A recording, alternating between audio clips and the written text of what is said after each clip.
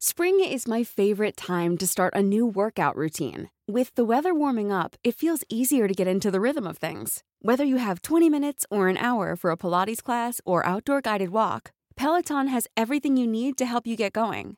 Get a head start on summer with Peloton at onepeloton.com. I'm Sandra, and I'm just the professional your small business was looking for. But you didn't hire me because you didn't use LinkedIn Jobs. LinkedIn has professionals you can't find anywhere else, including those who aren't actively looking for a new job, but might be open to the perfect role, like me.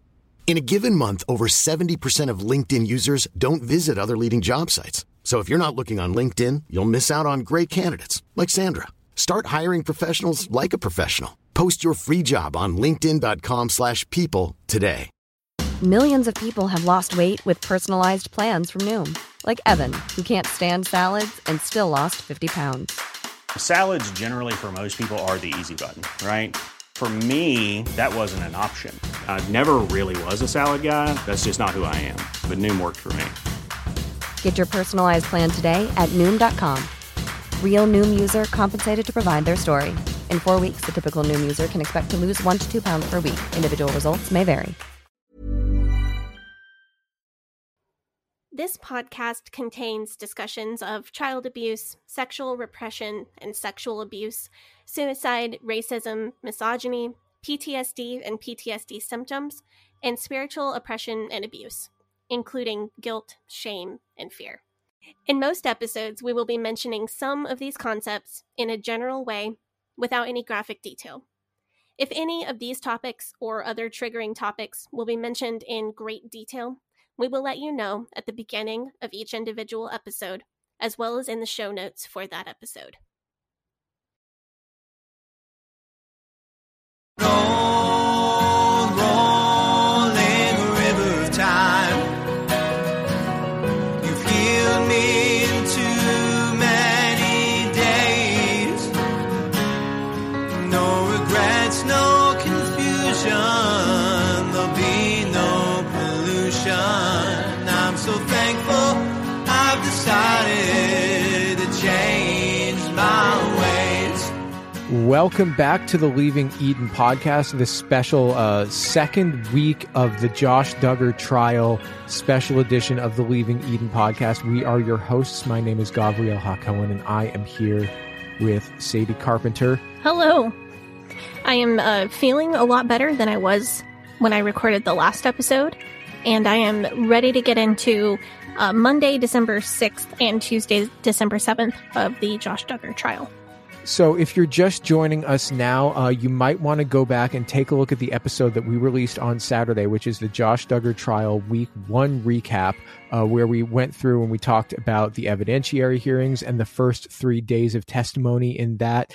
Today, we are talking about Monday and Tuesday, and we decided that we wanted to do this episode and get this done today because the defense has just rested their case. Tomorrow, or at least today, which is the day that this is coming out, the day that you're probably hearing this, is when there's closing arguments, and we don't know when there's going to be a verdict. It might take a while or it might not take a while. We wanted to catch you up on everything that's happened so far through the end of day on Tuesday so that we can all go into the verdict on the same page. Anyway, before we get into that, the Leaving Eden podcast is a fully independent podcast. It's usually about Sadie Carpenter, my co-host's life in and escape from the independent fundamental Baptist cult. But we talk about this cult. We talk about her life. We talk about fundamentalism. We talk about religion. We talk about the real and present danger that cult ideologies pose to society as a whole. And it is our goal to promote freedom of mind, freedom of thought, and freedom of religion. So if you like the show, if you are a fan of the show, say you really appreciate our Josh Duggar trial coverage, then what you can do, you can head over to our Patreon and support our show financially, and you will get access to extended and uncensored episodes of our podcast. And we try to have a little bonus content on every single one of our episodes, except for, I think, these legal update ones, just because they're very dense. Just because they're so dense and we're in such like a time crunch when we put them out, we don't have time to do 2 edits on them. And for anybody who is just now joining the show because of this Josh Duggar trial coverage, I was raised in the IFB. It's the Independent Fundamental Baptist Church, which is extremely, extremely adjacent to the IBLP, which is the subset of the IFB movement that the Duggar family comes from. So while I wasn't completely raised in the same culture as the Duggars, I was raised very, very, very close. And it gives me a bit of insight into what is going on in this Duggar case. If you want to catch up with my story and some of the terminology that we use, episode 57 will be a good start. Yeah, and like just as an example of how close Sadie was to this movement, if you listen to our last Josh Duggar trial episode, she talked about Caleb Williams, who was somebody that she knew growing up, who was friends with her brothers and who was like closely associated with the Duggars and who was employed at the car dealership and was possibly going to be called to testify, but ended up not being called to testify. So that's sort of like how adjacent Sadie was. So are you ready to get into the coverage of the trial? Yeah, let's get into it. So credits for the information in this episode go to CC McCandless. I don't know if it's McCandles or McCandless. I apologize. Anyway. There's two S's. It's probably McCandless. That's what I realized today after thinking I probably said it wrong on the last episode and feeling embarrassed about that. But CC McCandless of KNWA, it's the local news station in Arkansas where this trial is going down, has been doing excellent reporting. We are all very thankful. Local journalists are the lifeblood of staying informed about important issues. Doing such a fantastic job. Also got information from the Ashley's coverage, Carrie Jernigan, who is a lawyer on TikTok, The Sun. A note on using The Sun as a source. We understand that they're a tabloid and as such are not necessarily the most ethical of journalists. And we, of course, know that they have gotten some things wrong during this trial. So we take everything they write with a grain of salt. The way that they are presenting updates a little bit at a time really helps me with putting things in chronological order, which is important to me. So that's mostly what I'm using their site as a source for, just for transparency. You know, before we say anything on here, we really like to try to double check it and make sure that it is accurate and there's multiple sources reporting it. Yeah, I try to have two sources where I possibly can. Speaking of sources, we do want to give a big thank you to the Duggar's Snark subreddit. There is an extra S in there, which is another mistake that I made last time. But the moderators of that subreddit have really informed how we do this coverage. They point the community towards better terminology. They lead the way for people covering the trial in depth without feeling like we are obligated or need to share any graphic details of what is actually pictured in the images that Josh Duggar allegedly downloaded. Speaking of, just like last week's trial update episode, we will be avoiding any and all graphic details of the materials that Josh Duggar allegedly downloaded. So although there is a trigger warning on this episode for general discussion of child sexual assault and child sexual assault materials, this is a safe zone for people who do not want to know the details of what these files contained. Like, all we're going to say is sexually exploitative and violent images and videos involving children. That is the most graphic that we're going to get. If you want to know what's actually in them, you can look it up. It's out there. Yeah. So if you do not want to know, the Duggar's Snark subreddit and the Ashley's coverage are your best bets. If you do want to know, The Sun has published some details. So take care of yourself. I do understand that a lot of us want to follow this case really closely, and I'm right there with you. I've been checking up on this multiple times a day. I have been posting some recommendations for distraction content and self-care on my Instagram story. My Instagram is @SadieCarpenterMusic. I have also been posting lots of pictures of my cat. So if you need brain bleach or if you need a minute to decompress, pictures of cats are always a good idea. And you can see pictures of my cat on my Instagram. All right, so let's take us into it. Okay. I was thinking about something because we've been talking on our show about the satanic panic recently and satanic ritual abuse, and especially we've got episodes coming out, and we just had 2 episodes come out last month about it. I was thinking about and I had the grave misfortune of seeing on Twitter somebody describing what was in these images and videos that Josh Duggar was allegedly consuming.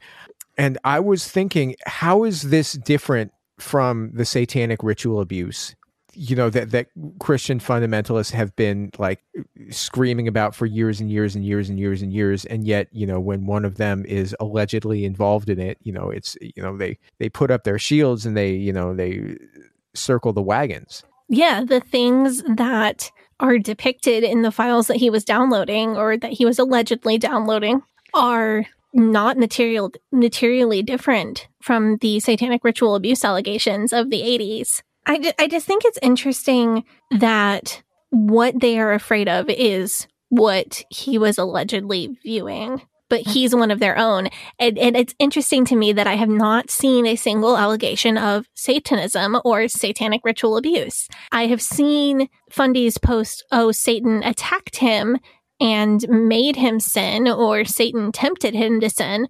But I have not seen any allegations of him being a Satanist, which is odd to me because you would think that that would be their logical conclusion. Well, it makes me think of that quote from, the quote from Benito Mussolini. That's whatever it is that you're doing, accuse your enemy of that. Ooh. Yeah, that's just what it makes me think of.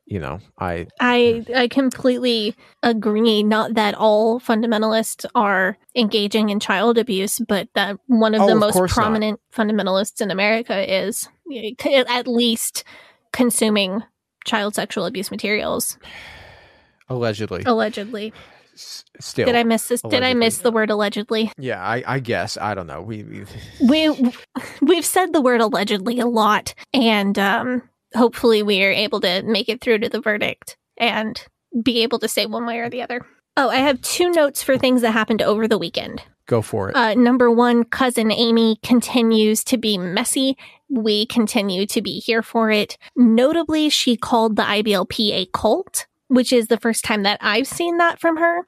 Heard that loud and clear, Cousin Amy. The other thing is that we talked about on last week's episode how Justin Duggar left the courthouse and gave a big smile and a thumbs up, and that was really inappropriate. His mother-in-law defended him on social media. I don't know. I know that very early marriages do work out sometimes and turn into something really beautiful. And I know that some people at 18, 19 are pretty mature, but he just seems really immature and childish. But that's really kind of immaterial to this case. That's just what the people were talking about over the weekend while we had nothing to actually talk about for the trial. Monday, December 6th, court opened with continuing the last little bit of the prosecution evidence. I think that maybe I got my little theory confirmed about the prosecution wanting to go over the weekend because they only called 3 final witnesses and only took about half a day more of evidence on Monday. Yeah, so let's talk about that. So the prosecution, what witnesses did they call on Monday? So let me do the roll call of Duggar's and associated family members, and then we'll go to that. Anna and Derek were present, like we've seen from day 1. Joy, Anna, and Austin. Again, we had some new additions. On Monday, we saw Jessa Duggar-Seewald and Jason and James Duggar. So 3 new Duggar sibling additions. That's it for Monday, and then there's a big bombshell in attendance on Tuesday. Oh, who's that? Well, I'll tell you when we get to Tuesday. So before the prosecution rested on Monday, they did call 3 witnesses. First up was Clint Branham. He is there in 2 capacities. Number 1, he knew Josh Duggar back in the early 2000s when Josh was working on the Holt campaign that we discussed in the first trial episode. He also went into the cybersecurity field after that, and he is still working in that field. So he's an expert on both Josh Duggar and computers. That sounds like he could be extremely valuable. Yes, and I think he was. Branham testified that Josh was a, quote, power user in regards to computers.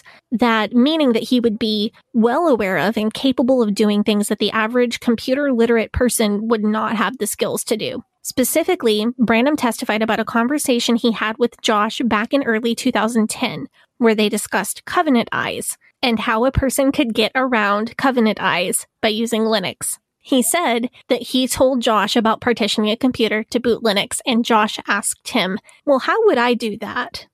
If you're using Linux on your computer, chances are that, that's not a basic thing that everybody's going to do. If you're just a regular person who needs a computer, you're going to use whatever. You're going to use a Mac, you're going to use a Windows computer, whatever. You're just going to use that for whatever you use it for. You're not going to use Linux unless you actually know things about computers. Yeah, I've known several people who used it for this, that, the other non-illegal activities, but I've never had reason to use it. But they used it for like specialized things where they like specifically wanted a Linux computer for some specialized reason. Yeah, like doing a specific task that is better in Linux or something. It's not just something that some like Joe Schmo is going to be like, you know what?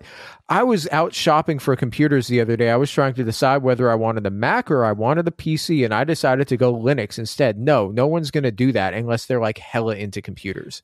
I don't think you have Linux unless you have a reason for having it. And many of those are non-illegal, non-immoral reasons.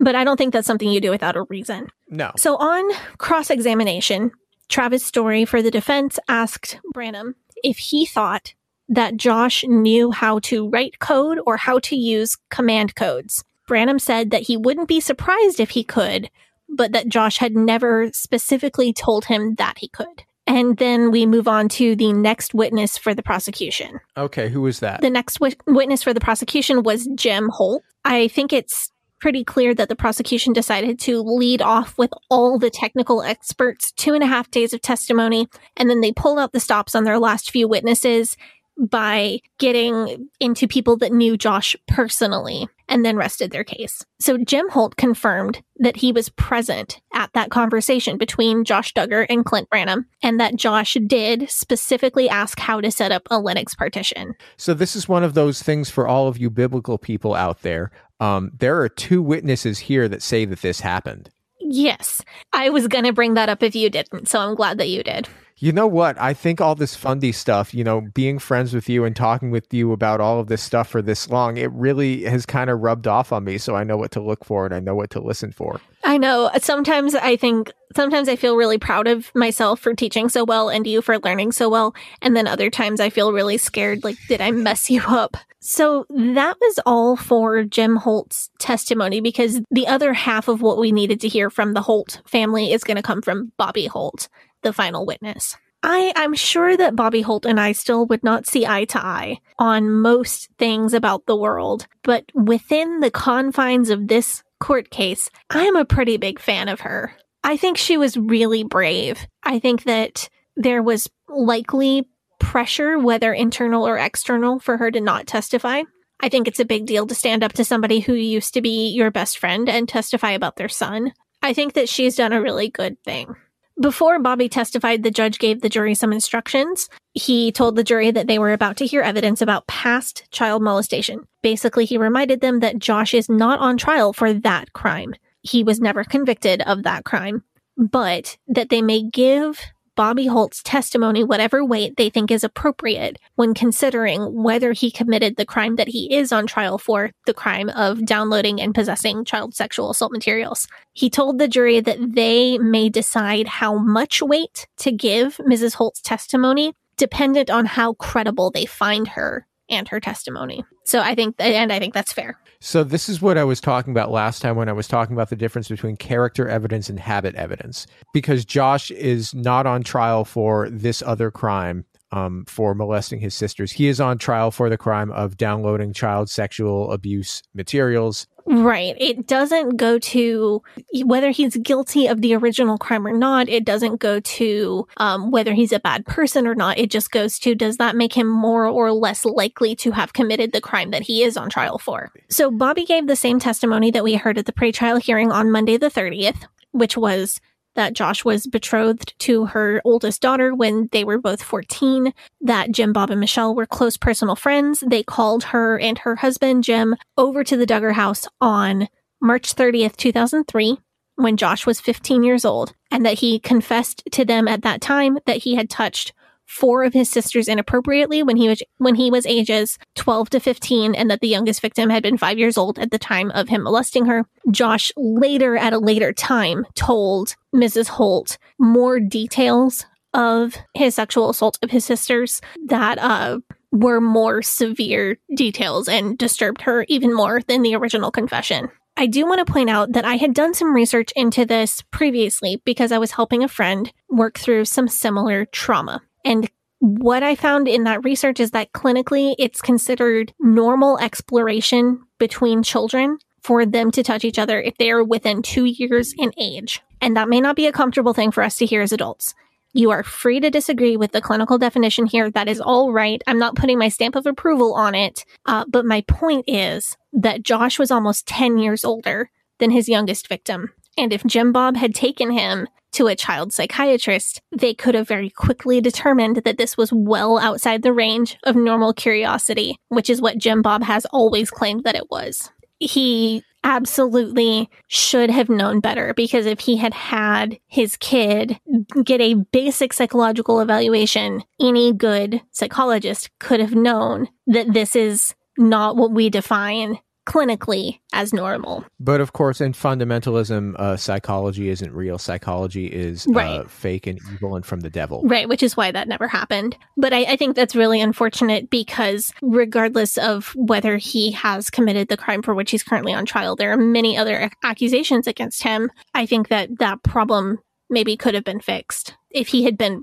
properly dealt with as a child. So Bobby got in a real good dig at Jim Bob in the last few minutes of her testimony, and this is extremely satisfying. She was asked by Carly Marshall of the prosecution whether she remembered the conversation that was had on March 30th, 2003, and Bobby said, quote, "You don't forget something like that." So, sick fundy burn on Jim Bob and his selective memory. Yeah, you've got to wonder whether or not that's going to affect his chances of being elected to Arkansas State Senate in like a week. Is that that's like in a week? No, that primary is in like a week. I don't know. Oh gosh. Ugh, yeah. I don't even know. So the court goes to break after Bobby's testimony. When they come back, the prosecution rests their case. During the break, Josh was reportedly seen talking to Joanna, who was his youngest victim, which once again fills me with rage. I'm really glad that Bobby got in that sick fundy burn, because that made me feel better about the rage that I felt immediately after while reading trial coverage. Prosecution has rested. It is time for the defense to begin presenting evidence. So who is the defense calling as their first witness? The first witness is Michelle Bush. She is a hired gun computer analyst, expert witness who has served as an expert witness in multiple trials. You may remember that the defense submitted a motion to have the trial delayed so that they could have their own computer expert examine Josh's computer and electronic devices. This is that expert. Which is fair. I think that was fair, but her analysis is the reason that they petition to have the trial put off a few months. So Bush says in introducing herself that half of her cases as an expert witness, as a computer analyst, involve child sex assault materials, child sexual abuse materials, and says that she examined the HP desktop computer, 5 thumb drives and SD cards, the MacBook, and Josh's iPhone. She confirms what the prosecution's computer analyst already said, that there was no evidence of child sexual abuse materials on the personal Mac devices, meaning the iPhone and the MacBook. She echoes the exact same thing that James Futrell said a few days earlier, which was, if it was there, I would have found it. She also confirmed exactly what Futrell said to begin with, which was that there was no child sex abuse material on the Windows side of the partitioned HP desktop computer. So then we get to the meat of Bush's testimony, which is regarding where the Linux program came from. In other words, where did the download come from when it was downloaded onto the HP desktop computer? Because you have to, if you open up a computer and it's a Windows computer, it's already running the Windows operating system. Or if you open up a Mac computer, it's already running the Mac operating system. Linux, you have to download the OS onto your computer. Is that right? Okay. Yeah, that's right. I've done this before. I've set up a partition, not for Linux. I set up, like 10 years ago, I had a Mac and I wanted to play games on it. So I was running a Windows partition on it just for playing video games. Yeah, I tried to do that on my Mac. I tried to do that to play Age of Empires on my Mac that I was issued by Hyles-Anderson College, but I couldn't figure out how to do it. Bummer. But that's because computers are not a ladylike hobby, according to the IFB. So I never got all the extra training in how to use them that the boys did. I'm not bitter. But yeah, basically, you got to you download the operating system and then you put it onto like either a disk or you put it onto like a flash drive or something like that, and then you create the partition in your computer through like your system settings or whatever. and then you boot from the I can't remember exactly how to do it. That sounds like we're going the right direction. Right. So Michelle Bush wants to find out how Linux got downloaded onto the HP desktop computer, because she feels strongly that it came from a thumb drive or a flash drive, thumb drive, same thing. She also said that when she tried to sign up for Linux, the computer would not allow her to use the username Dell_1, which was the username on the Linux side of the partition. You may remember this from Futrell's testimony, because he testified that that is a non-default username. So someone set up the Linux partition and went so far as to give it a username and the Intel 1988 password, which was Josh Duggar's password for everything, including bank accounts, Instagram, etc. Bush said that the username Dell_1 is not allowable to sign up for Linux or to run Linux, because the only allowable characters were lowercase numbers or dashes. It didn't allow the underscore. So she's directly contradicting Futrell's testimony, because he said the username was absolutely not auto-generated. Now Bush says it must have been either auto-generated or come from the thumb drive that had Linux on it. She says that since no Dell computer was seized in this case, that leads her to think that the Linux operating system was downloaded from a thumb drive that was originally associated with a Dell computer, which Josh does not have. So she's trying to imply that he was not the person who put the partition or Linux on his computer. No mention of how whoever put that on his computer knew his password. But that's what she's implying. Okay, this seems really just kind of in the reeds and not really material. I don't know. It's going to become material as we work through her testimony over these 2 days. But what it seems like the defense is claiming here is that whoever put this bootable device in the computer is the one who is responsible for the child sexual abuse material. But really, from what we know about how DHS found out about the child sexual abuse material in the first place, this doesn't make sense, because they were able to detect it through peer-to-peer transferring. If you don't mind, why don't I explain how this works really quick? Because we talked about this a bunch. Yeah, this is just starting to get past the edge of my computer knowledge, so I would love it if you would take it from here and explain that. Sure. And I'm not like a computer expert or anything, so I'll explain these things the best I can. And if I get something wrong, please correct me. But say you want to download a file, or you want to watch a video, or listen to like this podcast from the internet. That file is going to be hosted somewhere. Whatever website that is buying server space where all of their files are being stored. And then if you want to access that file, your computer or your phone tells the website, let me see X file. And the website will show you X file to your computer or your phone, or it'll download it. So fairly straightforward. That's kind of how computers work. That's how the internet works. For things like child sexual abuse material, obviously it is not possible, because you can't really be hosting these files because these files are illegal. So meaning that if you have a website that has these files on its servers and you are providing people access to these files, you are committing a crime. You will go to jail. People who want this sort of thing, they have to find out a way to get around this. And so they get around this through peer-to-peer file sharing, namely through using torrents. So anybody who has illegally downloaded music or movies knows all about torrenting. But for all of us straight-laced normies out here, I'll explain how it works. So essentially, instead of having a file hosted on one person's website that makes it available to everybody, the file is located on the computers of the people who already have that file. So it's decentralized. So basically, you only download like one tiny file that's called a torrent file from somewhere, which is essentially like a blueprint for the content that you want.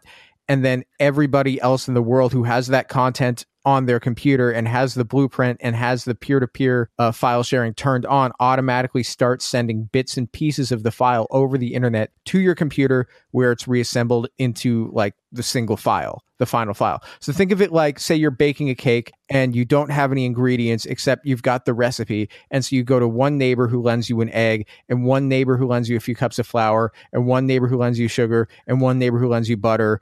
And then eventually you've got a cake. That's how Josh Duggar was allegedly downloading child sexual abuse material. And this is how DHS was able to detect that Josh Duggar was allegedly downloading child sexual abuse material, because I assume that their computer has like an alert set up monitoring activity on that specific torrent file that Josh Duggar was allegedly downloading.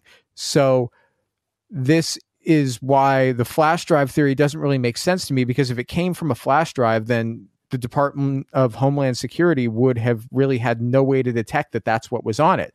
So if this alternate theory that the defense is really, really pushing for, like if that's their theory, it really just doesn't hold water if you know anything about like computers and how these files are shared. So number one, I love your baking analogy. That was really helpful to me. Number two, I don't think the defense is trying to say that Josh just innocently put a flash drive into his computer that happened to have child sexual abuse material on it. Because like you said, that claim doesn't hold water. If I put a mystery flash drive into my computer and I noticed that it had child sexual abuse material or anything that might kind of look like that on the flash drive, I would be calling the police in tears immediately and then probably burning my computer.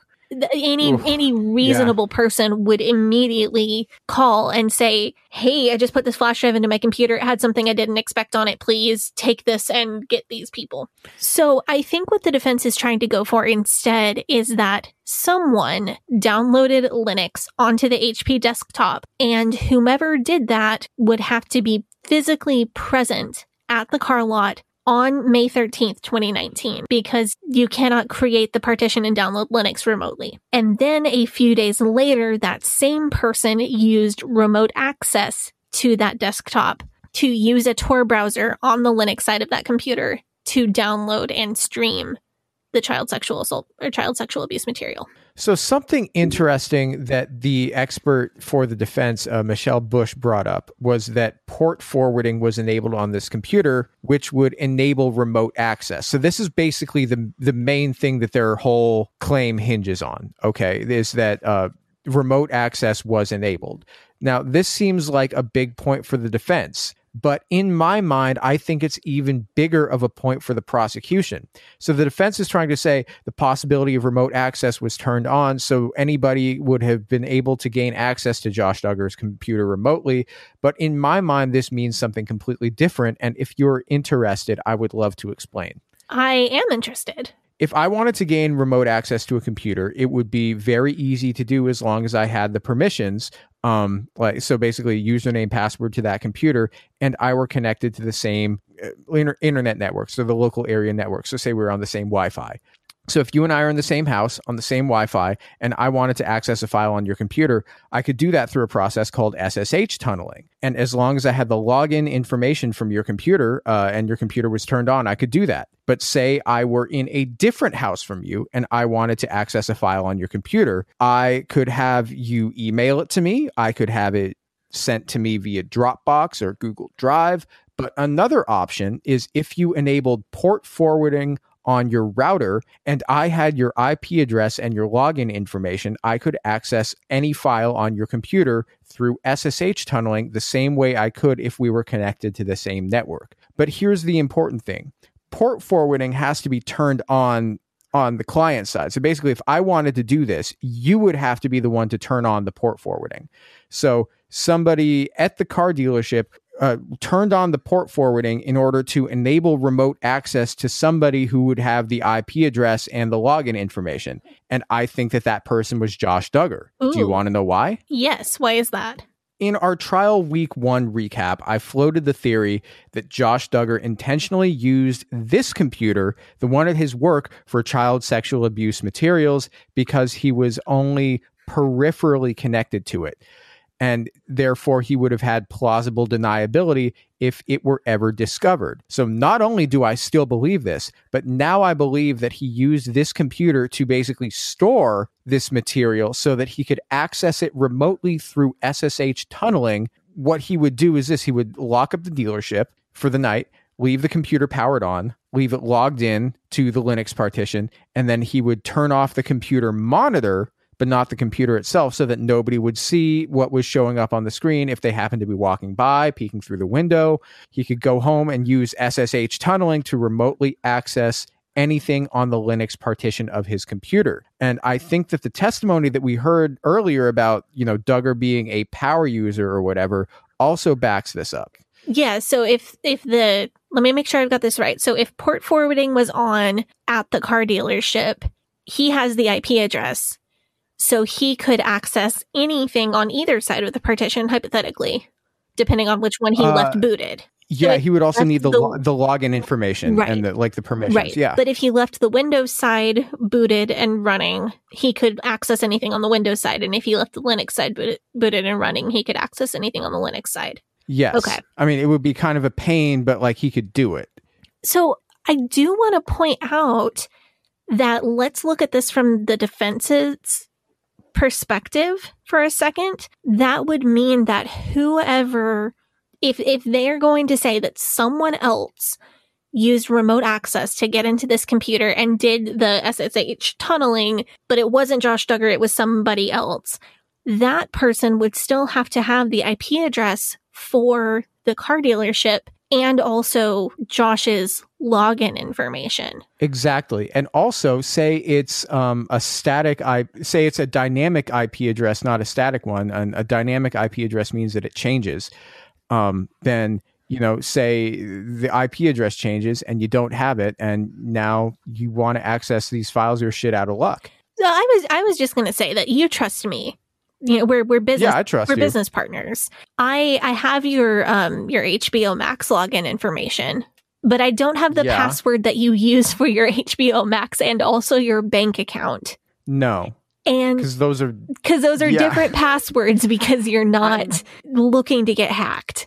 And also, I have no clue what your IP address is. I would have no reason to ever know that. If they are saying that somebody else used remote access to get into the HP computer from the car lot, that would have to be somebody who was fairly trusted. I feel like there have to be relatively few people they could pin this on. Well, we're going to get to that later. Okay. But further, I think that this theory from the defense of remote access was brought up specifically because Josh Duggar knows that port forwarding was turned on the router. So he knows this because he's the one that turned it on. So he could go to his lawyer and say, I think it was possible that there was remote access to the computer, and his lawyer can go and hire an expert and say, hey, do you want to check on this router and see if the remote access port forwarding was turned on? And she can look at the router and say, hey, look, port forwarding was turned on. Somebody could have accessed this remotely. I do want to bring up that Josh Duggar said to the Homeland Security agents who were recording him in their truck at the time of the raid, he said to them that his router and internet system was secure. If he did have port forwarding on, which is your theory, then he was lying to those agents. Well, if he was telling the truth to those agents, then remote access is a lot less likely. Or it could be, well, my network is secure, but I'm the only one that knows the permissions to get onto it. That's true. That could still line up with your theory. You're right. Secure is relative, but I just want to say, so if you know what you're doing with computers, this is not difficult stuff to do, okay? So if you ask your IT person at work about this, they could probably enable this in a matter of minutes. If you want proof of how easy it is, I did this on my home computer when I was in 10th grade. Because I didn't have an iPhone, I had an iPod Touch that I had jailbroken, and I would use SSH tunneling from my computer to get onto the phone and move files around and stuff because it was jailbroken and I could do that. And I thought I was elite hacksaw, but I was probably 15 or 16 doing this. Josh Duggar, he knows how to do this. He's 33. And if you can't remember how, there'll be a YouTube video showing you how.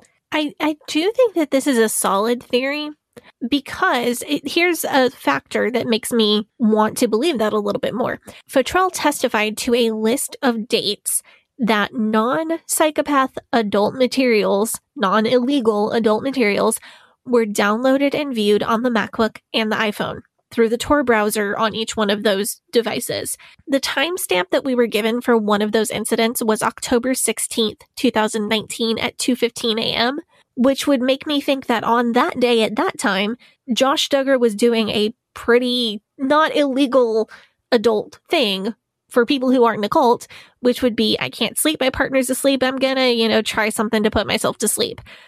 For people who aren't in a cult, that might or might not be within boundaries for their relationship with their partner, and that would be up to the individuals in that relationship. But that does show that he was accessing non-illegal sexual materials at home. Likely, I assume he was at home at 2:15 a.m., which does lend credence to the theory that you're putting out. What, that he had port forwarding turned on and that he was using his other electronic devices to remote access into the HP himself. Yeah, and that's what he wanted it for, and that's the time when he wanted to access it. That's plausible. So Justin Gelflin for the prosecution, still doing initial examination, initial testimony from Michelle Bush. He asked her some questions about the router. The prosecution and defense are saying very different things about the router. I am so sick of hearing about this router. If I never hear about this router again, I will be so happy. Bush says that she thinks that command codes were used to download Tor and other apps like uTorrent, differing from Futrell's opinion that they were downloaded from an app store. She said that she didn't find evidence that Duggar had Googled those command codes, which I don't think matters because she didn't say that she could prove that they were downloaded via command codes and not from an app store like the Snap Store on Linux, just that it was her opinion that they were downloaded using command codes, not from the Snap Store. But she didn't give any evidence to back that up? She did not give any evidence. She just said that this was her opinion based on everything that she saw.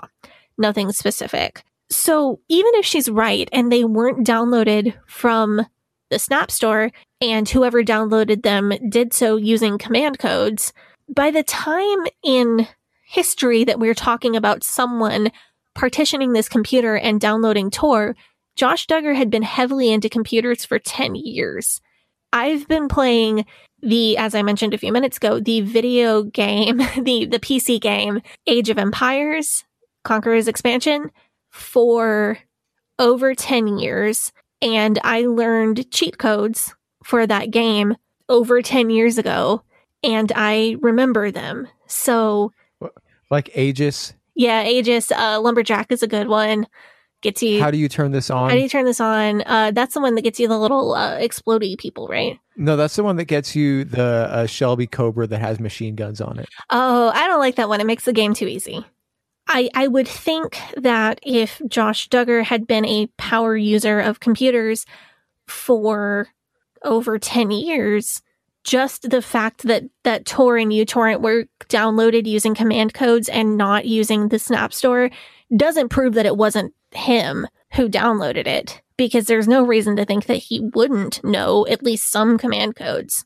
But that's just my opinion of that. And chances are, if you're using Linux, you're using it because you want a Unix-based system, and so you can use the command line like you could on Apple. Right. But and yeah. Okay, the conversation where he asked Clint Branham how to download Linux took place in 2010. That would give, by the time the partition was downloaded, 9 years of experience with Linux, and you're telling me he doesn't know a single command code? Yeah. Let's finish up her testimony on Monday the 6th. Michelle Bush said that and then we can take up the offer. Yeah, we need to. Okay. She said that she could not rule out remote access, but there are apps on Linux that could allow for remote access, but she didn't find evidence of those apps on the HP computer. She also said that remote access can be done with command codes. Then like I was saying with SSH tunneling, yeah, that's what that is. And then her testimony gets a bit weird because she says that, yes, child sexual abuse materials were downloaded on May 14th between 5:05 and 5:40 p.m., matching Futrell's timeline, but that no one had to be behind the computer when that happened because it was streamed over a network. She said that some of the thumbnails of child sexual abuse material on the computer had never been viewed. And about one specific file, she said that it was streamed around 11:30 a.m. on May 16th, 2019, and that at 11:33 a.m., it was deleted by putting it in the computer's trash bin. She cannot know how long it was viewed, but she can tell that it was deleted 29 seconds after the end of however long it was viewed. I know this seems hyper-specific and not important. It's going to come back.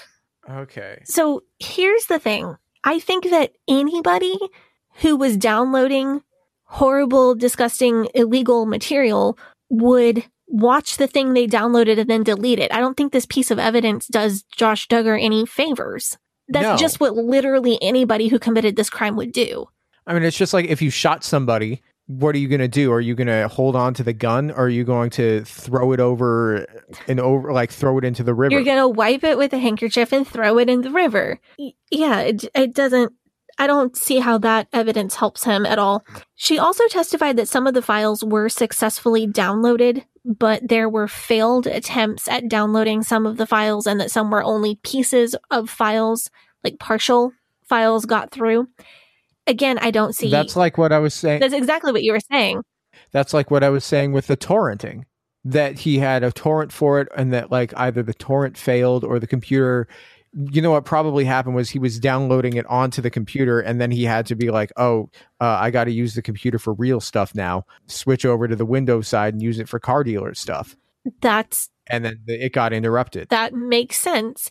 Again, I don't think that does him any favors, because that doesn't do anything about the fact that someone made dozens of attempts to download child sex abuse materials onto that computer. So the gist of her testimony, it all boils down to there was no child sex abuse materials on the MacBook or the iPhone, which we already knew. The prosecution should have seized the router, which is debatable, and she thinks remote access is a possibility in this case, which is debatable. Several Redditors have chimed in on this, saying that they are computer experts and that Bush's testimony has basically been word salad intended to confuse the jury and muddy the waters. My gut feeling is definitely to agree, even without complete confirmation that those people are who they say they are. Of course, I'm biased and I'm not a member of the jury on this case, so I can't say for sure. But I do have some more news for you about Michelle Bush when we come back on Tuesday morning, December 7th. Okay, do you want to take up the offering and then we'll do that? Let's do it. A lot can happen in the next 3 years. Like a chatbot may be your new best friend. But what won't change? Needing health insurance. United Healthcare Tri-Term Medical Plans are available for these changing times. Underwritten by Golden Rule Insurance Company, they offer budget-friendly, flexible coverage for people who are in between jobs or missed open enrollment. The plans last nearly 3 years in some states, with access to a nationwide network of doctors and hospitals. So for whatever tomorrow brings, United Healthcare Tri-Term Medical Plans may be for you. Learn more at uh1.com. There's never been a faster or easier way to start your weight loss journey than with PlushCare. PlushCare accepts most insurance plans and gives you online access to board-certified physicians who can prescribe FDA-approved weight loss medications like Wegovy and Zepbound for those who qualify. Take charge of your health and speak with a board-certified physician about a weight loss plan that's right for you. Get started today at plushcare.com/weight loss. That's plushcare.com/weight loss. plushcare.com/weight loss.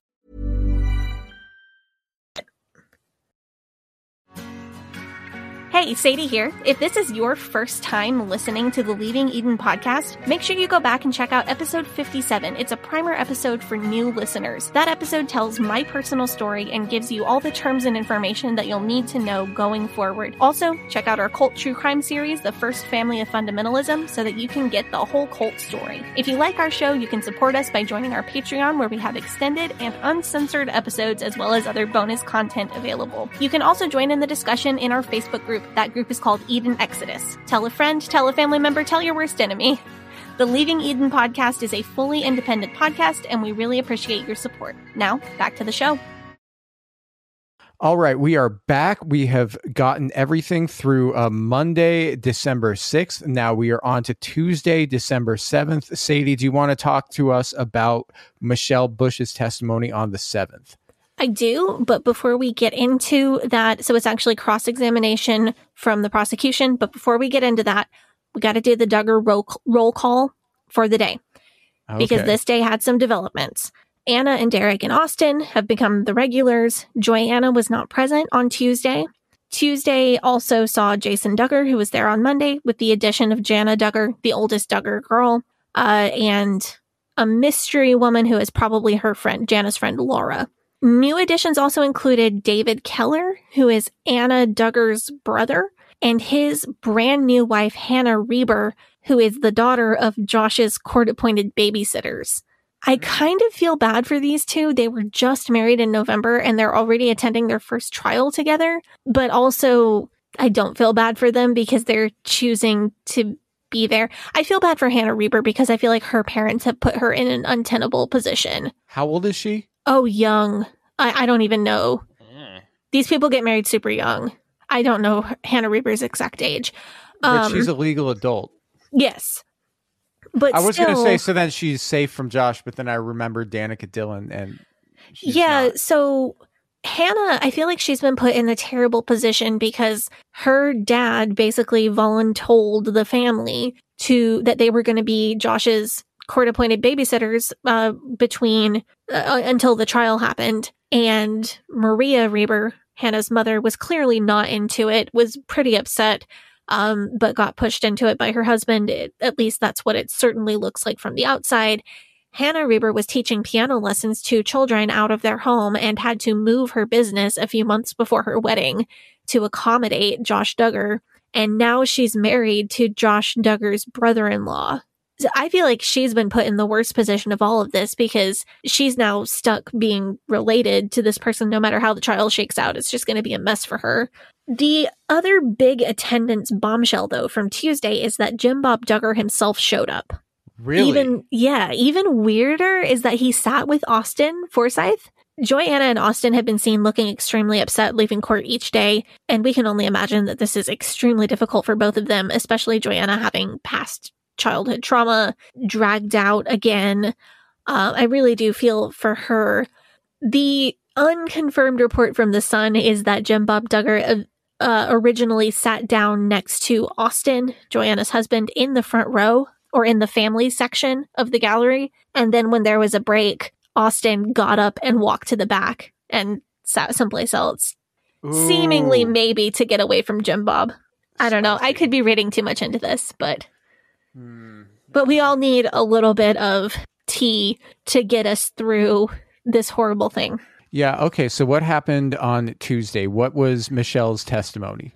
I want to note that CeCe McCandless, the reporter for KNWA, said, this is a quote from his article, "Cracks in the honesty of her testimony the day before became evident almost immediately." And I feel like, that's a big deal to have on a news website. Because I feel that CeCe McCandless has been a pretty great example of journalistic integrity. I feel like it would be very wrong for someone who is covering this case as a journalist to say something like that that's purely based on opinion without making clear that it is solely their opinion. So that makes me think that it was very evident as a matter of fact in the courtroom that her Monday testimony was not completely transparent. What specifically about it didn't hold up to scrutiny? So here's what she was asked and gave some wishy-washy answers to. Bush said that she has 10 years of experience as a forensic examiner. So when William Clayman for the prosecution got up to cross-examine on Tuesday morning, he got Bush to reveal on the stand that she actually only graduated college in 2015, 6 years ago. So so she's my age. So in the 10 years of experience that she claims, she includes her 4 years of undergrad while she was taking her degree in psychology from the University of Arizona. Wait, she has a degree in psychology, not like computer science? Right. And she does have psychology with a minor in law enforcement. I checked her website. She does have a long list of credentials and qualifications, and her first credential is from 2013 when she got her in-case certified examiner credential. So it's not to say that she wasn't doing computer analysis when she was 18, 19, going through her first 4 years of college, because she certainly could have already been training. She got her first credential in 2013, which is still 8 years ago, not 10 years ago. But to say the way that she phrased it sounds like she has been doing it for 10 years, which is not correct. She said... Yeah, so she also said that she had worked on many cases. About half of her cases were child sex abuse material related. Clayman asked her how many of the cases she had worked on were federal cases. And she hemmed and hawed a little bit, said she didn't know. And he got her to admit that this might be her first federal case because she didn't know whether her cases had been federal or not. He also was able to get her to admit that she has never taken a Linux-specific course or any special training on the torrential downpour software that the government uses to catch peer-to-peer sharing of child sexual abuse materials. Wow. Yeah, and she says that she is well trained in how to do her computer forensic analysis on computers that are running Linux, which may very well be true. I think what the jury is going to hear is that she has never taken a class on it. I mean, a lot of things in the tech world, at least in the programming world, a lot of it isn't necessarily, oh, do you have a degree in this? It's, can you do it? So that's Right. sort of how it, like, even if you haven't taken a class on it, you could still be qualified to do it. Just throwing that out there. Right. So the fact she hasn't taken a Linux specific course doesn't really say much about whether she's qualified to examine computers that are running Linux or not. But I do think the jury is going to hear she might not be qualified. Here's a sneaky answer for you in case you felt bad about Klayman getting to her to admit so much stuff on the stand. Klayman asks if she had omitted any relevant information from her report, and she answered, quote, "I wouldn't have known it was relevant at the time." Wait, what? Klayman asks, what? Klayman asks, "Did you omit any relevant information from your report?" And Bush answers, direct quote, "I wouldn't have known it was relevant at the time." What? No, the answer to that is no. You say no. I wouldn't have known it was relevant at the time. That is the most backhanded, sneaky answer. Is that a yes or is that a no? Is that It kind of sounds like a yes to me. It sounds like you're covering your own ass. Yeah, that's what it sounds like to me. Like, so whoa. Well, so here's another chink in her armor. Yesterday, she testified, as I told you, about a particular video that was viewed for an unspecified amount of time and then deleted 29 seconds after it was viewed. Michelle Bush didn't watch the video, so she doesn't know what was in it at all. Klayman did watch the video, and he found out that in the first 29 seconds of that video, there was no child sexual abuse depicted. So maybe someone was looking, whoever downloaded and watched that video was looking for that specific content, did not find it in the first 29 seconds of the video, and deleted it. Possibly. Interesting. Yeah, and Bush just didn't bother to watch the video. That seems like that is a huge oversight. Yeah, like she's testifying about this specific video and she has no idea what's in it. Wow, that's yikes. That's egregious. How she did not make herself look particularly good. I thought the Duggars were supposed to have money to be able to hire, the best lawyer and the best experts. What are they doing here? Well, maybe there's just not much she can say without directly incriminating Josh Duggar. Maybe, possibly. You know what this is like to me? This is like, say you are making a souffle and then, just like a very fancy souffle. And then you're like, you know what I'm going to do? I'm just going to cover the whole thing in Hershey's chocolate sauce. I mean, that's not terribly inaccurate. I read her testimony as much as I was reported on that I could read because I'm not paying for court transcripts yet. I'm going to see if I can get them for free first. But I read the reporting on her testimony on Monday and I thought, she doesn't sound like she's doing a very good job as an expert witness, but I didn't want to come to that conclusion on my own because I'm not there and I can't predict how she's affecting the jury, which is what really matters here. But then I saw reported in actual news articles that she did a very bad job. So I feel more comfortable in my original assessment. If actual journalists are saying that she just completely melted and shat the bed under cross-examination, that's probably true. That's probably not a good sign for the defense. I mean, they've got to be, they've got to try to be a bit objective impartial here. And they're going to be like, look, it did not go well. So let's just continue on with the cross-examination because it does not get better. Klayman asked Bush about some websites that were bookmarked on the Tor browser, including one site that is known for having, it's like a directory to other sites on the dark web.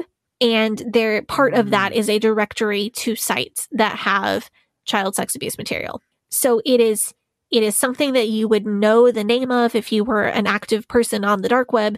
Oh, that's where you go to find the address of what you're looking for. She confirmed that site was bookmarked on the HP.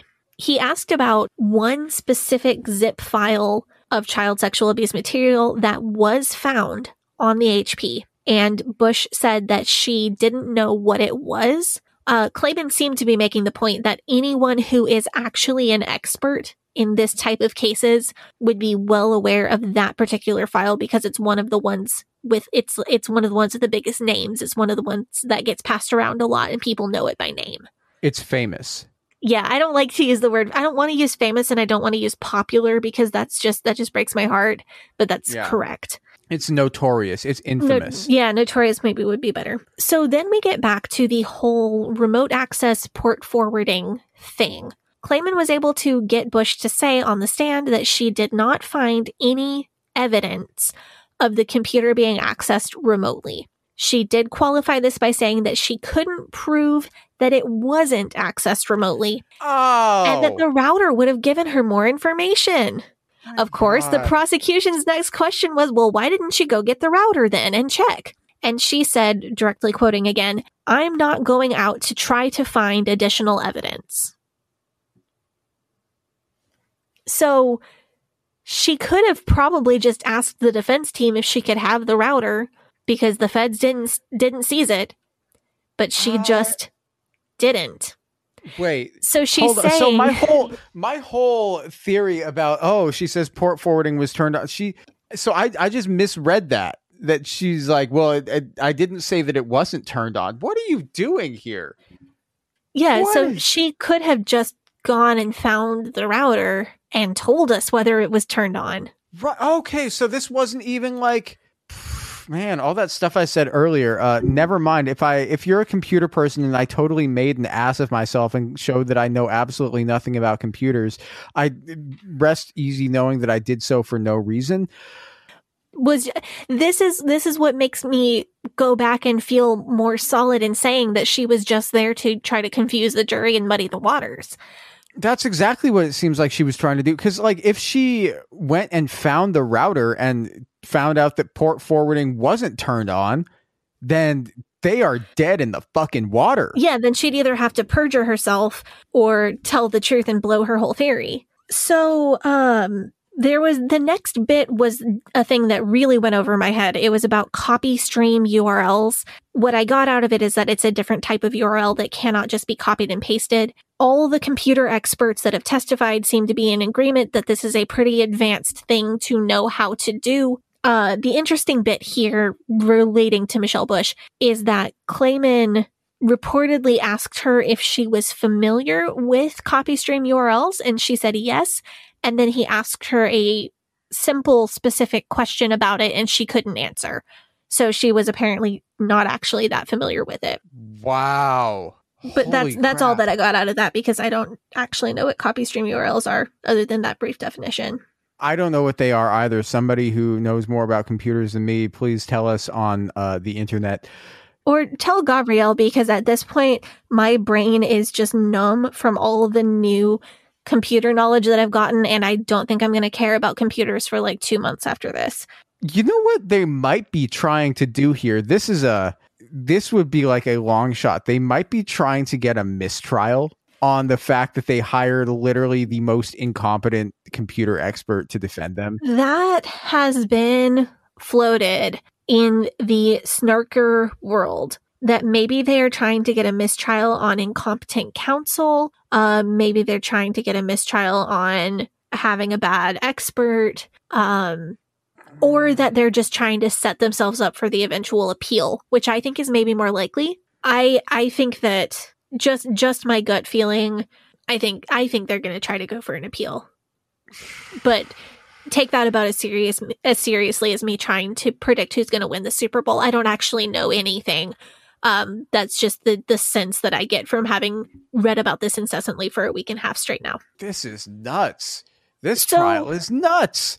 So we have What is happening here? We have a couple more questions for Michelle Bush, and then we're finally going to be able to wrap it up with her and hopefully never say her name again. So back to the thing about, let's say that someone innocent was sitting behind the HP desktop computer and someone else, a guilty person, did remote access and was using the computer.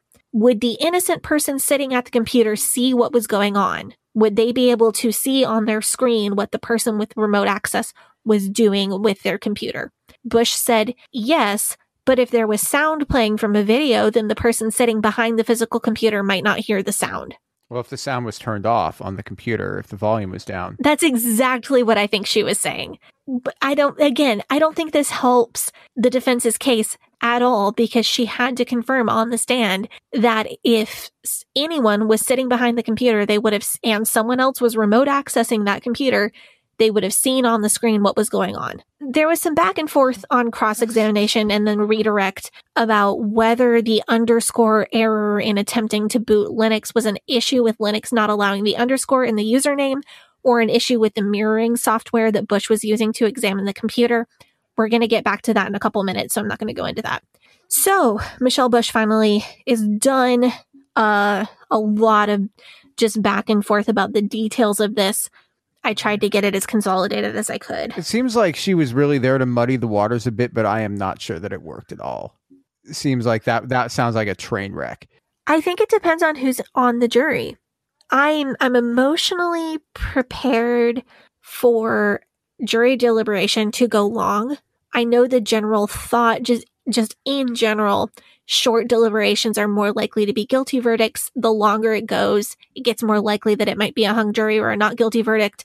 I am emotionally prepared for this one to go on the long side and still potentially be guilty. I'm emotionally prepared for them to go out, deliberate for 5 minutes, and come back guilty. I am trying to also emotionally prepare for other options just so I'm not caught off guard. Yeah. I don't know how well I'm doing with that, but I'm working on it. The only other defense witness, I am so confused about where they were going with this guy. The defense must think that this guy, something he said is some kind of ace in the hole. I'm convinced they're going to bring up something he said in closing arguments as some kind of big surprise thing, because I have no idea what his testimony had to do with anything. The witness is Daniel Wilcox. He is no longer with Homeland Security, but he was in 2019. He's the guy who they sent in as an undercover agent to try to get like the computer information, right? Right. He couldn't get anything. Right. He didn't do anything. Yes. So he testified to being at the car lot on either October 31st, 2019 or November 1st, 2019 in an undercover capacity. He was pretending to be interested in purchasing a car. He went on one day to try to, because the whole purpose of him being there was to confirm that Josh Duggar was present at the location and to see what electronic devices he could scope out that would need to be seized. So the first time he went, Josh Duggar was not there. There was only Randall Berry, another employee there, so he made up an excuse and left. He came back on a different day or on a different time. Josh Duggar was there. He met with both Duggar and Berry. There were no other customers at the lot at the time he was there. Okay. And so, So he saw Josh using a computer and an iPhone, and that was the extent of his involvement in this case. Okay. Prosecution cross-examined, asked him about his function in the investigation. He was there to verify that Josh Duggar was present at the car lot and to just visually scope out what type of electronic devices were there. That's it. That's the cross-examination. That's it. That's it. And then the defense rested their case, which gave me a heart attack when I saw it on the internet today. I thought with such a huge witness list, there would be more witnesses. I do understand, though, that the defense doesn't have the burden of proof. They do not have to prove that Josh didn't do it. They just have to raise reasonable doubt. You know what I think? What? I think they called Wilcox because they wanted to have more than one witness, because if they only call that one witness, that's a fucking disaster. I think that's possible. Because you know who they didn't call as a witness? Josh Duggar. Exactly. He did not testify in his own defense at his own trial. I think they know that he's just not credible with the jury at this point, especially after the mess that Jim Bob made last Monday. Well, that and the fact that if he gets up to testify, he will melt under cross-examination. So is it unusual for the defendant not to testify in their own defense? Because I was under the impression that people often don't testify at their own trial because of the Fifth Amendment. I don't know. Like sometimes they do, sometimes they don't. It really depends. I think there would have been such an easy out if he did testify, because he could have made up some kind of narrative about how, proposing an alternate theory of how this got onto his computer. I don't understand why he didn't testify. Because if they put Josh Duggar up on the witness stand, what are they going to do? They're going to ask him, like, the prosecution is going to get him on cross-examination. They're going to ask him, where were you on this date at this time when the child sexual abuse material was being downloaded? And he's either going to say, I was at the dealership, or he's going to say, I don't know. Neither of those are great answers. They're going to ask him, do you know how to set up a Linux partition? And if he did, he's either going to have to lie and say he doesn't, that he didn't, or, he's going to have to say, yes, I know how to set up a Linux partition, because we've already heard Branham say in his sworn statement that Josh Duggar knew how to do it because he told him how to do it to get around Covenant Eyes. And then they're going to ask him, were you using your phone to text your wife that you would be home late? And he's going to have to answer that. He's going to have to say, yes, I was texting my wife to tell her that I was going to be home late. Or he's going to have to say, no, somebody else was using my phone. And then they're going to have to say, oh, well, who was using your phone? And then who's he going to say was using his phone? He's going to have to pull somebody out to say, this guy was using my phone. He said he would vouch for me, and then he's not going to have an alibi. So they're going to be able to place him at the scene of the crime at the time that the crime was being committed. And then he's going to have to get up there after admitting to molesting his sisters and say, I have no sexual interest in children, and I did not download the child sex abuse material. And they're going to see the lie in his eyes. Think about how his lawyer stood up to shield him from the jury, to keep the jury from looking at him when they showed the images on the screens. The defense wants the jury to think as little about Josh as a person as possible, because they know that he's unlikable, and they know that he's a creep, and they know that he just looks guilty. No, I think that must be absolutely right. So do you remember that interview where it's Torre interviewing R. Kelly, and he asks him, do you like teenage girls? And R. Kelly says, when you say teenage, how old are we talking? Yes. Unfortunately, I do remember. I think they're trying to avoid another one of those situations. R. Kelly, by the way, is another person who did not testify in his own defense. I guess my confusion comes from the fact that I just don't put it past Josh to perjure himself. I cannot tell you whether he's guilty of the crime that he is on trial for. And of course, I cannot tell you whether he would lie on a witness stand or not, because I was not there for the alleged crime, and I am not in his head, thank God. But I am pretty strong in my opinions that he did commit the crime, and I am pretty strong in my opinion that he would not think twice about perjury. I think that whether or not he perjured himself, he would get up on the witness stand, and the cross-examiner could probably get him to say something that he did not intend to say or did not want to say. Like if he got up there, say he got up there and took the Fifth Amendment, they'd convict him for sure. He'd have to get up there and say, it wasn't me. That's true. And then what's his alternate theory? Yeah, that's true. Taking the Fifth when you're suspected of a serious crime makes you look really guilty. Dave Hiles. Yeah, Dave Hiles got off, though. But you want to know why Dave Hiles got off is because he was smart enough to destroy the evidence. Allegedly.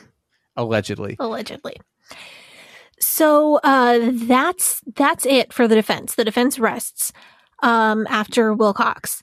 The prosecution, they went to a sidebar in the judge's chambers about whether the prosecution could call a rebuttal witness, or that's potentially what the sidebar was about. We don't know.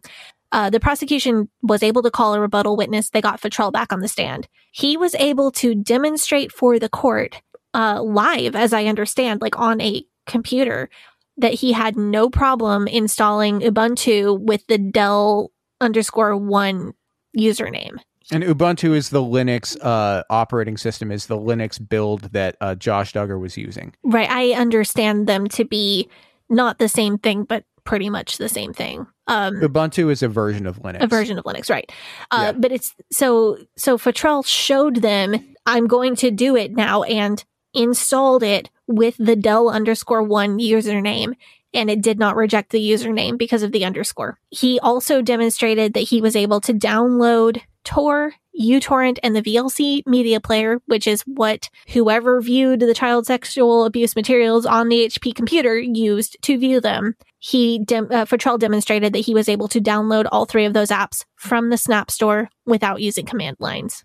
On redirect, Justin Gelflin for the defense said that while that may be possible now, it may not have been possible in May 2019 because uTorrent has done software updates since May of 2019, which I think is obviously complete bullshit, but I don't know what a jury will think because we don't know what kind of people we're working with on the spectrum from I can open a Word document and type with 2 fingers to I've partitioned my own computer to pirate movies. Oh, this is 100% bullshit. I've personally done all of these things on computers because when I would volunteer at Free Geek back in 2009, they would use Ubuntu on some of their computers. Is he really arguing that uTorrent and VLC and Tor won't work on Ubuntu? That is 100% bullshit. Well, he's saying that, well, yeah, you can download it from the Snap Store now in December of 2021, but how do you know that they were available on the Snap Store in May 2019? Ubuntu, VLC, and uTorrent are all open source. This is just nonsense. I mean, you could look that up. It would be very easy to find out that information. Right. It's simply because I spent several years working with outdated Apple devices. In my experience, software updates don't typically change whether you can or cannot download something from an app store. So I'm personally calling bullshit on the software update part. Yeah. There was one more back and forth about remote access and the freaking router that I am so sick of hearing about. God. Fuck this router. I feel like tomorrow, if my husband says there's a problem with our router, I might just reflexively explode. You're going to get triggered by selecting Wi-Fi networks is what's going to happen. You're going to just smoke coming out of my ears. I am so tired of hearing about this router. And then prosecution and defense both rested rebuttals. That's it. We will see closing arguments on Wednesday morning, December 8th at 9 a.m. Arkansas time, which is Central Standard Time. If you don't mind me saying, the defense of Josh Duggar sounds like an unmitigated disaster. So that's what I thought reading about it. But then I thought, well, I'm really biased. Maybe I'm wrong. So then I went and read what a lot of experts said about it, and they all said the same thing. They called 2 witnesses. One of them didn't really say anything. And the other one, I think, actually weakened their case somehow. They called an expert witness whose job it was to cast doubt on this. And the expert witness did not cast doubt on anything but her own qualifications. Her own qualifications and abilities. Yeah. The only thing I am really concerned about, and I am not experienced enough to know if this is just something that happens in movies or if this could potentially happen in real life. I am worried that something Wilcox said on the stand, he was up there for such a short amount of time and they asked him so few questions. I feel like something they asked him was specifically worded so that the defense can bring it up in closing arguments and do a mic drop moment. I'm worried that they trapped him with words somehow to say the specific soundbite that they need to be able to quote in closing arguments to make something out of nothing for this case. No, you know what it was? Am I just like playing 3D chess when I don't need to be? I think you're playing 3D chess when they don't. You know what it was? Bush's testimony, Bush's cross-examination was an unmitigated disaster. I've said that before. Bush's cross-examination was such a clusterfuck that they're just like, we cannot end on that. Okay, we need to just call whoever was in the building. You know what they did? They called, because they're not going to call like Caleb Williams, or they're not going to call one of these people that it's been like theorized that there's like an alternate theory about the case being like, oh, this guy did it. Oh, this guy did it. They called somebody who would say nothing and also not hurt them. That's what they did. They needed a palate cleanser after the utter shit show that was Michelle Bush's testimony. They just wanted like a buffer. Maybe they suspected that the prosecution would call a rebuttal witness and get Futrell back on the stand to discredit everything she just said even further. So they just wanted a buffer between Bush and Futrell. Yeah, that's honestly what I think is going on here, is that because if you get Bush on the stand and she's just like melting, she's just falling apart because and she's saying, well, it wasn't relevant, I didn't know it was relevant at the time, like whatever it was when they asked her if she left anything relevant out of her testimony, whatever like utter nonsense and like thing that she said.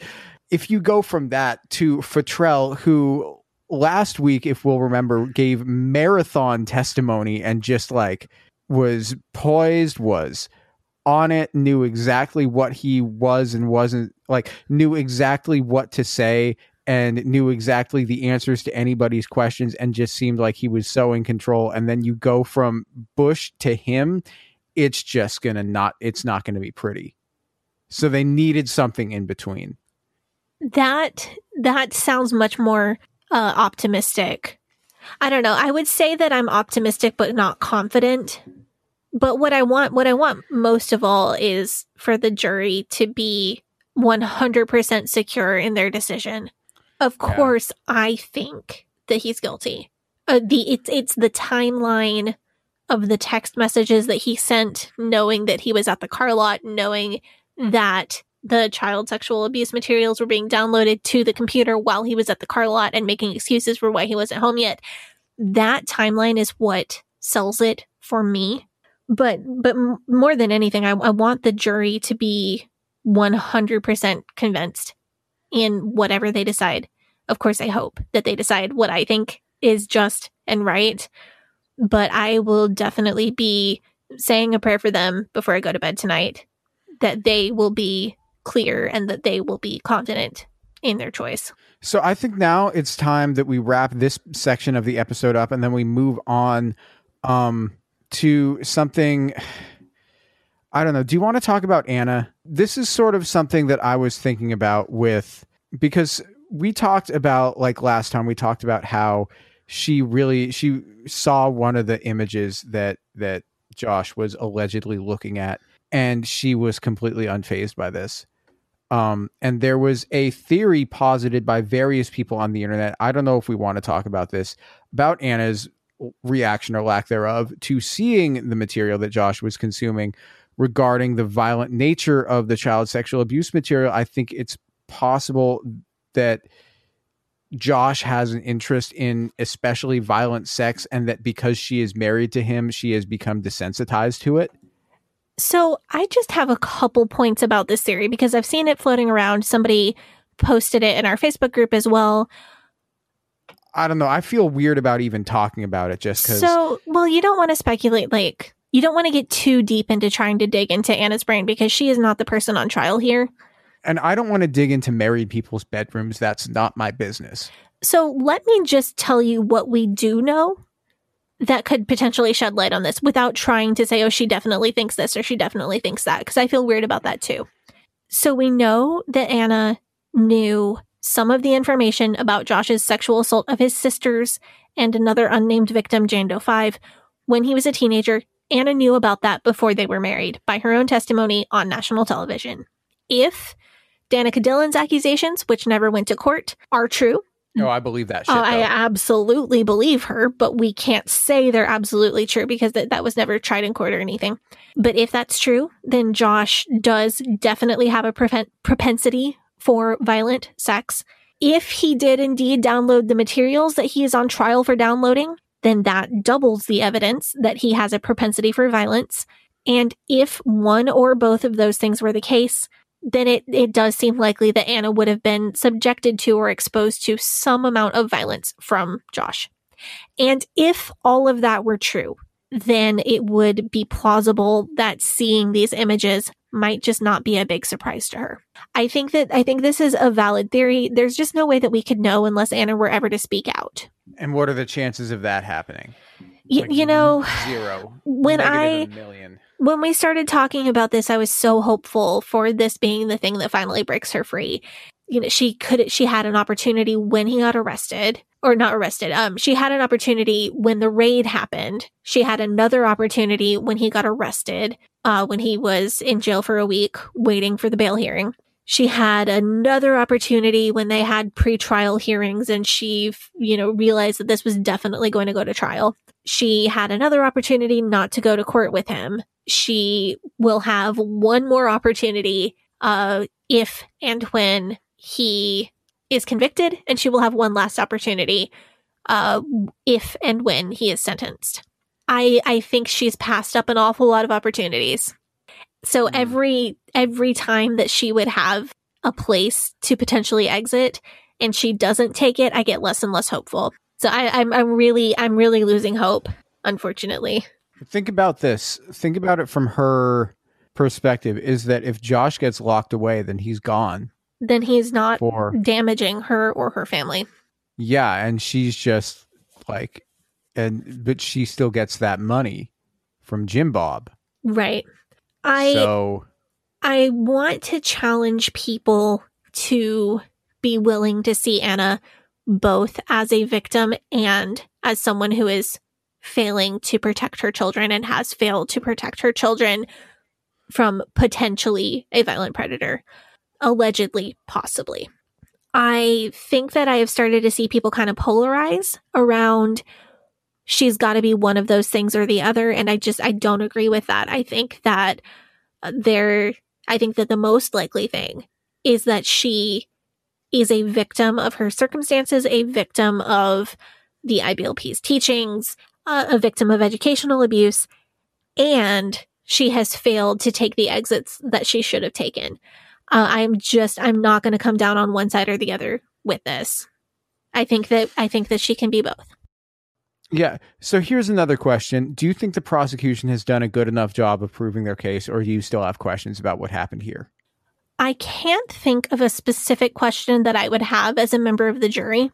I think if anything messes up this case, it's going to be that Homeland Security didn't seize the router. I understand from reading all this testimony that they didn't seize it because they didn't think that they needed it, because they thought they had a strong enough case without it, and they didn't think that having it would make any difference in their findings. I think the jury members may see the same thing that I see. They didn't seize it because they didn't need it to prove their case. Michelle Bush having to say on the stand that she did not find any evidence that someone remotely accessed the computer will probably be a very good thing for the prosecution, I imagine. I don't think that's going to sink it. Here's the reason why I think that's not going to sink it, is because the defense have been like, no one looked at the router. Why didn't anyone look at the router? Why didn't you guys look at the router? They're just like, the prosecution didn't look at the router. Well, you guys didn't look at the router either. If there wasn't anything that was going to be on the router, like if there was so much information that was going to be on the router that could have cleared him, why didn't you guys bring that to light? Right. If the router was that important, don't you, the defense, have the router? Yeah. Isn't it in the basement of the Big Ten mansion someplace? I am going to stick with what I said about being optimistic but not confident. I feel like we're going to have a verdict by tomorrow. You think it's going to go that quick? And I think we'll have one by end of day Wednesday. The TikTok lawyer, Carrie Jernigan, said that each team will get 30 minutes for closing arguments. And then I've also read in general court rules, they cannot bring up anything that hasn't already been said. So I think we're going to wrap up. We'll be back with you guys when we have a verdict in this case. Sadie, do you have any last things to say before we wish these people good night or good day or whatever it is? No, I think we'll see you when there's a verdict. Yeah. Anyway, until next time, this is the Leaving Eden podcast. If you like our show, if you want to support our show, you can join our Patreon. That is patreon.com/Leaving Eden podcast. You can go and you can join our Facebook group if you want to talk about this trial with other people. If you decide that you want to join our Facebook group and talk about this trial, please put a CW in front of your discussions of it. But the Facebook group is called facebook.com/groups/Eden Exodus. Our subreddit is also called Eden Exodus. And you can follow the podcast on Facebook and Instagram at Leaving Eden Podcast, on Twitter at Leaving Eden Pod. Sadie, do you want to plug your social media? Yes, you can follow me on Instagram at Sadie Carpenter Music, where you can see cute pictures of my cat if you need to decompress from all of this. You can follow me on Twitter at HellYesSadie, and you can follow me on TikTok at Sadie Carpenter 1. And you can follow me on Facebook, Instagram, Twitter, and Clubhouse at GAVRIELHACOHEN. And until next time, hope that you guys have a good day. Bye-bye. But old rolling river of time, you've healed me in too many days. No regrets, no confusion, there'll be no pollution. I'm so thankful I've decided to change my ways. I'm so thankful I decided to change my ways.